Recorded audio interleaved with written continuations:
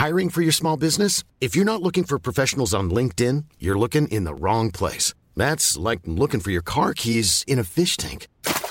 LinkedIn helps you hire professionals you can't find anywhere else, even those who aren't actively searching for a new job but might be open to the perfect role. In a given month, over 70% of LinkedIn users don't even visit other leading job sites. So start looking in the right place. With LinkedIn, you can hire professionals like a professional. Post your free job on linkedin.com/people today. Selling a little or a lot? Shopify helps you do your thing however you cha-ching. Shopify is the global commerce platform that helps you sell at every stage of your business. From the launch your online shop stage to the first real-life store stage, all the way to the did we just hit a million orders stage. Shopify is there to help you grow. Shopify helps you turn browsers into buyers with the internet's best converting checkout. 36% better on average compared to other leading commerce platforms. Because businesses that grow, grow with Shopify. Get a $1 per month trial period at shopify.com/work. Shopify.com/work.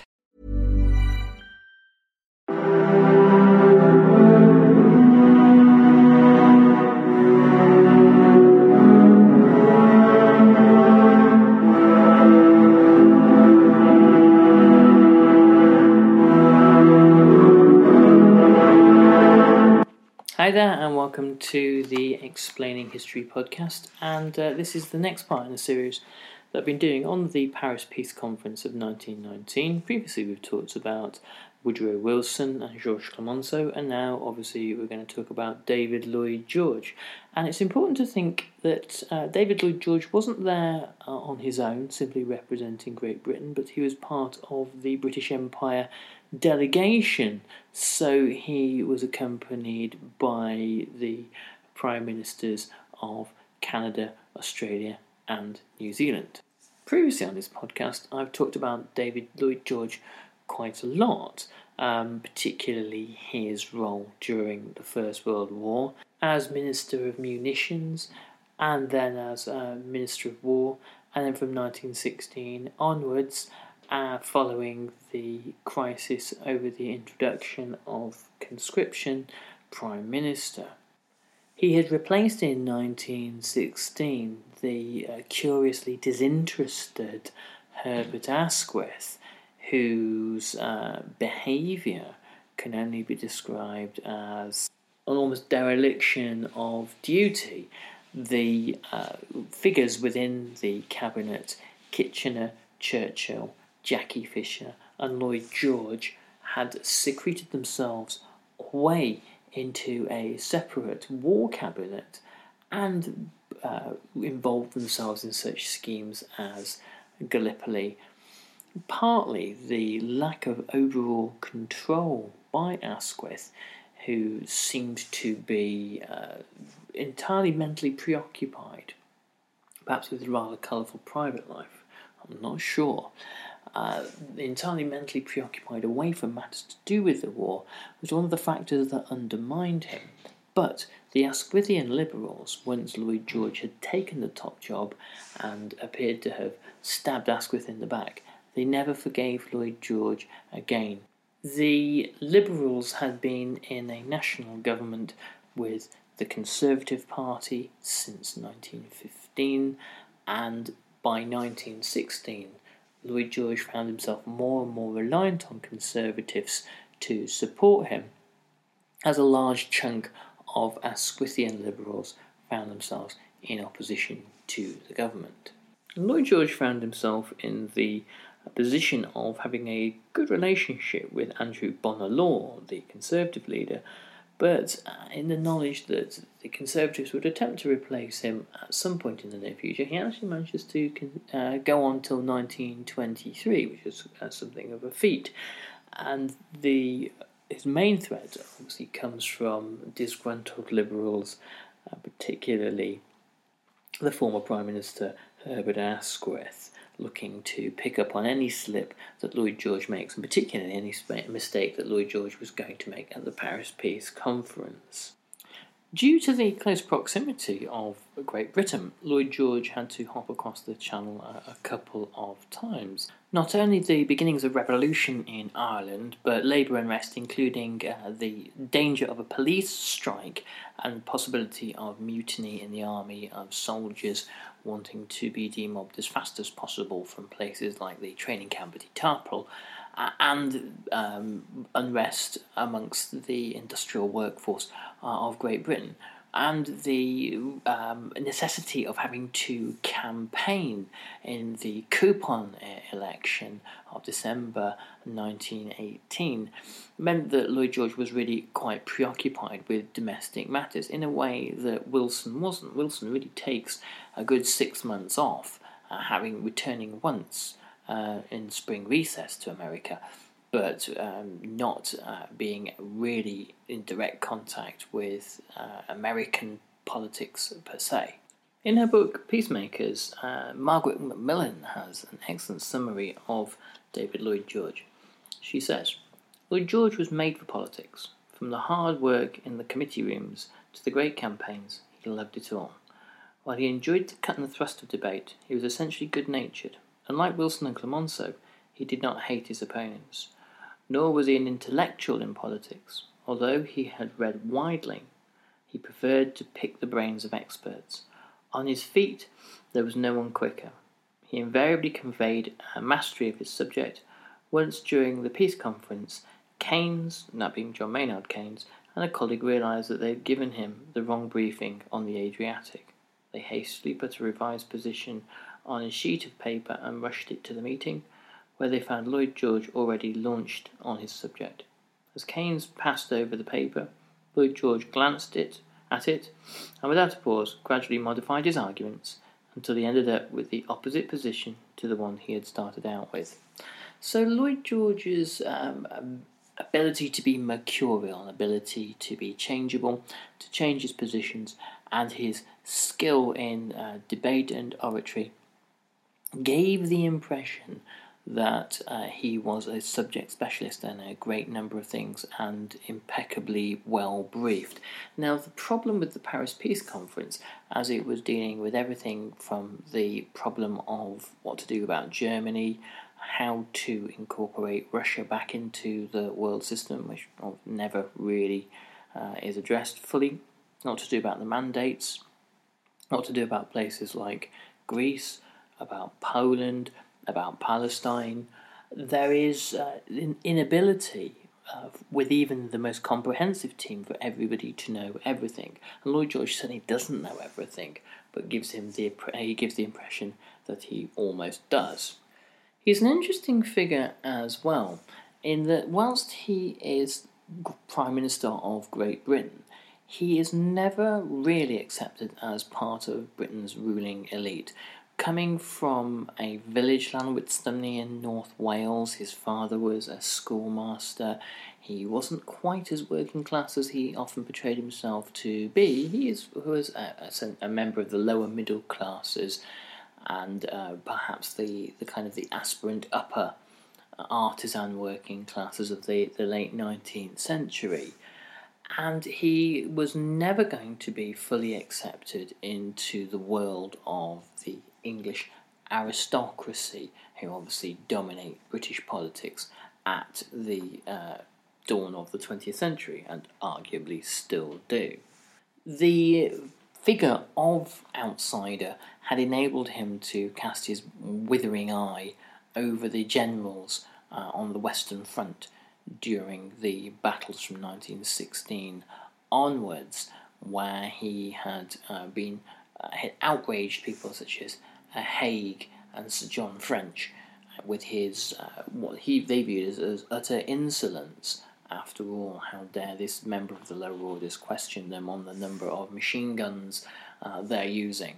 The reality was, of course, that in some instances Douglas Haig was an innovator on the battlefield, certainly after the Battle of the Somme, but in many other guises he still advocated the use of cavalry, and even in the 1920s was addressing people, audiences, suggesting that cavalry was still going to be the weapon of the future.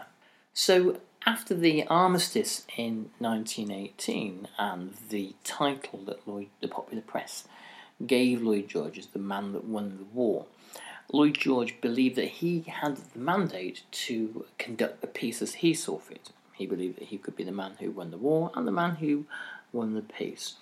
So he ignored the Foreign Office when he felt like it, which was very often.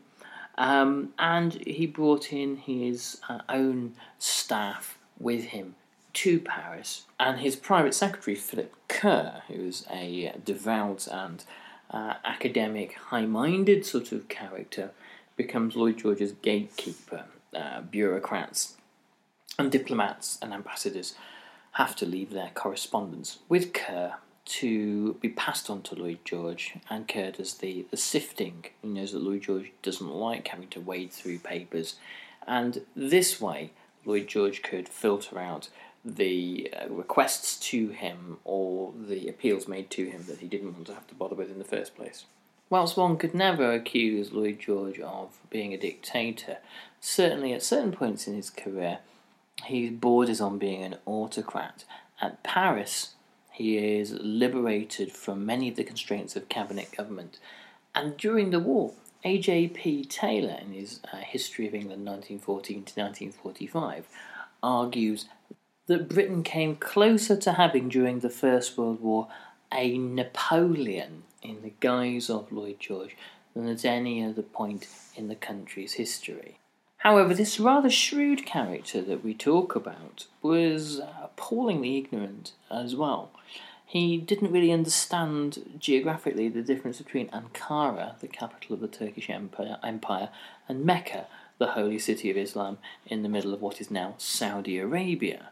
He was unaware as to who people such as the Slovaks were, or the Croats, the vast myriad, the vast tapestry of Central European peoples about whose fate were decided at Paris, and whose nationalist disputes had led to many of the tensions that had created the First World War.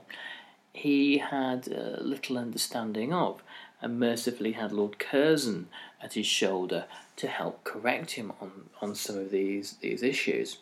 However, he had the ability to focus on the core things to him that mattered, so really Britain's interests, the gaining of further imperial territory under the umbrella of the Mandate system, and also making sure that British trade and British naval power were protected. And as we've already seen in his negotiations with Clemenceau, his eye was on Mosul in northern Mesopotamia, what is now present-day Iraq, and the oil supplies that he knew to be there, and the ability that he had to access that and to really pull the wool over Clemenceau's eyes was a real sticking point between the two men. Clemenceau flies off the handle with rage when he realises why it is Lloyd George says, "I must have Mosul." One fact that underlies all of Lloyd George's negotiating positions is that the British Army begins to virtually evaporate during 1919. It decreases in size by 66%. The British Army in 1914 the expeditionary force had been some 75,000 men, and it had increased in size to several million. Obviously, in peacetime, these kinds of deployments are unsustainable, and Britain has never had a tradition of a large, standing peacetime army. It's just unnecessary for an island nation. And a big restless army and a parliamentary democracy are uneasy bedfellows. One tends to get rid of the other, former normally to latter. So there was rapid pressure to demobilise the British Army as quickly as possible, mainly because the soldiers fed up of war wanted to go home, and there was likely to be, and there certainly was, serious unrest when they don't get to go home quite as quickly as they'd hoped for. Britain in 1916 had gone from being a creditor nation to a debtor nation, and the American economic hegemony in 1916 had begun, and so paying for everything was extremely difficult. Britain owes the United States of America, and keeping men in the field is very difficult, and therefore being able to present a kind of a cudgel to Germany, and or else, is very difficult too. America wishes to return to isolation as quickly as possible, and the ability of Britain to determine events in countries such as Greece, the Middle East, becomes ever weaker throughout the Paris Peace Conference. Selling a little or a lot? Shopify helps you do your thing however you cha-ching. Shopify is the global commerce platform that helps you sell at every stage of your business. From the launch your online shop stage to the first real-life store stage, all the way to the did we just hit a million orders stage. Shopify is there to help you grow. Shopify helps you turn browsers into buyers with the internet's best converting checkout. 36% better on average compared to other leading commerce platforms. Because businesses that grow with Shopify. Get a $1 per month trial period at shopify.com/work. Shopify.com/work. If you thought the only way to get a more defined jawline with natural-looking results was through surgery, think again. Juvederm Volux XC is a non-surgical injectable gel filler that improves moderate to severe loss of jawline definition and can help you achieve natural-looking results with little downtime. Even better, this improved definition lasts up to 1 year with optimal treatment. No maintenance required. Improve jawline definition for a smooth, sculpted look with Juvederm Volux XC. For important safety information and to find a licensed specialist, visit Juvederm.com. That's JUVEDERM.com. Not for people with severe allergic reactions, allergies to lidocaine, or the proteins used in Juvederm. Common side effects include injection site redness, swelling, pain, tenderness, firmness, lumps, bumps, bruising, discoloration, or itching. There's a risk of unintentional injection into a blood vessel, which can cause vision abnormalities, blindness, stroke, temporary scabs, or scarring. Talk to a licensed specialist to find out if it's right for you. Hey, it's Paige DeSorbo from Giggly Squad. High quality fashion without the price tag. Say hello to Quince. I'm snagging high-end essentials like cozy cashmere sweaters, sleek leather jackets, fine jewelry, and so much more. With Quince being 50 to 80% less than similar brands. And they partner with factories that prioritize safe, ethical, and responsible manufacturing. I love that. Luxury quality within reach. Go to quince.com/style to get free shipping and 365-day returns on your next order. Quince.com/style. Are only ever really possible when one side, or the winning side, still maintains the physical force to enforce them. However, fortunately for the British, at the end of the war, Britain had already got many of the things that it had wanted. The German fleet had sailed to Scapa Flow, and the German fleet was no longer going to be, the surface fleet was no longer going to be a threat to the British. The majority of the German submarine fleet had also been surrendered to the British at Harwich on the English coast. The coaling stations, harbours and telegraph stations of the German Empire had either been seized by Japan or the British, giving the British far greater reach in places such as the Pacific. And German colonies at the conference were waiting really to be snapped up. The other threat to Britain, the wartime ally, the Russian Empire, had now been eliminated, at least for a period of time, as a result of the Russian Revolution and the Russian Civil War, and that meant the threat that Russia had traditionally posed to India was at least postponed, if not, in the eyes of the British, permanently derailed. And along the southern border of the new communist Russia, a British cordon basically exists. A British influence in Persia and India and Afghanistan made there a kind of a British perimeter, preventing communism from spreading southwards. A British presence in the Middle East and the conquest of places like Palestine and Mesopotamia, and British presence in Arabia, meant that communications with India were now better than ever, even though India in 1919 experiences some of the worst revolutionary upheavals that the British Empire have ever encountered there, resulting in the disastrous Amritsar massacre, which I believe I did a podcast on 2 or 3 years ago, and will be in this archive if you want to go back. It's when I talk about the Amritsar massacre, I talk about it in a much bigger revolutionary context in India, based around the failure to offer India home rule at the end of the First World War. So even before the conference started, Lloyd George was in an attractive position, far more so than Clemenceau, who wanted to secure the security of France into the future and knew that this was going to be a big ask and a very difficult thing, creating a trilateral agreement with Britain and the United States. Clemenceau, as we know, was very dubious about the merits of the planned League of Nations, and we know obviously that Wilson was in a position where he could come to Paris and try to impose the new rules of the world that would establish an American economic and trade hegemony. But Wilson himself doesn't really have things go all his own way, and is in quite difficult positions with Lloyd George and Clemenceau, very canny political operators. So Lloyd George is in a very strong position. As I've mentioned in this podcast, Lloyd George was interested in acquiring mandates from the Ottoman Empire and the German Empire, and was quite the imperialist, despite the fact that he had been a radical member of the Liberal Party during the first and the second Liberal governments after 1986.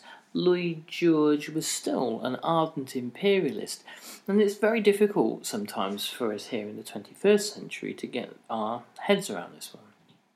The idea now of an individual who is socially radical, who believes in, say, corporations paying their taxes and that kind of things, the idea that that person in the 21st century would also be an imperialist with rather dubious views on race would be completely incompatible. It was compatible in the 19th century and the early 20th century. It was simply a given in the eyes of Edwardian imperialists that people in Africa and Asia needed to be colonised. They needed the tutelage of white Europeans to help to elevate them as civilised nations, and as a result one could export the kind of social radicalism and welfare that Lloyd George had brought about during the People's Budget overseas, and there would be opportunities to do that. I mean, obviously it's all offensive and misguided nonsense, but that's looking at things from a very 21st century perspective, which, a very ahistorical way of thinking about things, which we must try to avoid at all times. Lloyd George did believe in home rule for the Dominions, though, for the white Dominions of New Zealand, Australia, Canada and South Africa, and indeed Ireland. And he also hoped that, he didn't think this was ever really going to be possible, but he hoped that there was going to be the possibility for Indian home rule. And he decided in 1916 that he would consult all the Dominions on their views on the best way to win the war.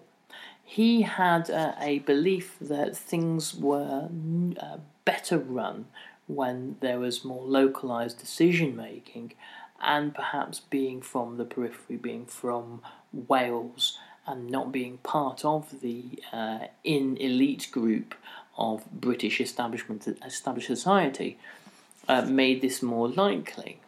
There are two figures from the Dominions who have an immense amount of sway over Lloyd George and the British Empire delegation during the conference. The first is Billy Hughes, the Australian Prime Minister, who had been to London to consult on the war in 1916, and who had priorities gaining hold of former German mandates in the Pacific, particularly Nauru, and also the desire to ensure safety for Australia from Japan, who the Australian government saw as being the next encroaching power in the Pacific.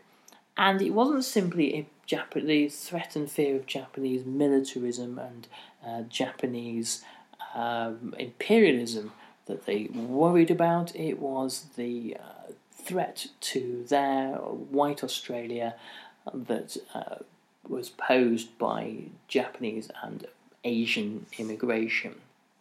So keeping Japanese immigrants out of Australia was a key priority of Billy Hughes, and he chose to do that by preventing the Japanese claim for racial equality that the leader of the Japanese delegation, Prince Saionji, proposed at the Paris Peace Conference. And it is this is a contributory factor in Japan recognising itself as not treated as an equal, and a deep nationalist resentment emerging in Japan in the interwar years. It's not the only reason, but it's a significant factor. The other individual who's worth talking about, perhaps even in a separate podcast, because he's such a prolific figure in 20th century history, is the South African general and statesman Jan Smuts, who also had an immense role to play in the Second World War, who was a confidant to Lloyd George and later to Churchill, and who even ventures into revolutionary Russia during the conference to see if it's possible to make contact with Lenin and the Bolsheviks to find out what it is specifically they want. It had been initially assumed as a typical British conceit that the Dominions would simply become part of the British delegation. Lloyd George was canny enough to see that the rising power of the Dominions and the amount of money that they'd spent in the war, the amount of blood that had been shed, meant that this was no longer a viable idea. But there were innumerable British bureaucrats and diplomats that simply assumed that Britain, of course, would speak on behalf of its dominions and understood specifically what they wanted, and that their needs were completely and wholly compatible with Britain's needs anyway. And it's these sorts of decisions that make sense, really, of decades of resentments and irritations, particularly from Australia towards Great Britain, and a sense that British rulers and the British ruling classes are high-handed and arrogant and presumptuous. And the Dominions knew that they had power. The Australians and the Canadians and the Indians had put in, and the New Zealanders and South Africans indeed, had been of immense value to the British during the war. And Billy Hughes makes the pertinent point that if the Dominions are not properly represented at the peace conference, then the next time that Britain needs to call on Australian or Canadian manpower, it may not be available. And the British are shocked by this. They are taken aback. The Americans, on looking on this all very interesting, Colonel House, the advisor to Woodrow Wilson, believed that this was a key moment in the breakup of the British Empire. I'm not so sure, because the British Empire is still highly durable up until for another 50 years, but it certainly shows more autonomy on the part of the Dominions, and the First World War had put an immense strain on the cohesiveness of empire, and the demands that are placed on the Dominions are such that they have every justification, not just to the British, but to their domestic populations at home, to resist the possibility of future mobilisation unless there is some kind of diplomatic quid pro quo.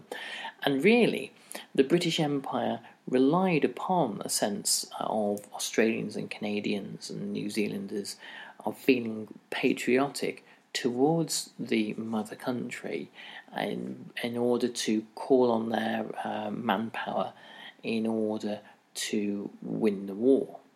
So I'll finish there for now, and obviously we'll resume this exploration of the Paris Peace Conference bit by bit over the next few weeks, I think.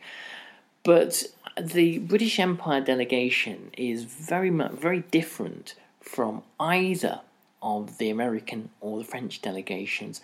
It has some priorities that are already met, others which are very diffuse, and there are different centres of decision making in the different Dominion delegations at the Paris Peace Conference, and they don't all speak with one voice, even though they have this quite mercurial and changeable and very skilled politician in the guise of Lloyd George right at their heart. Anyway, I hope you found that useful, and I'll catch you on the next podcast.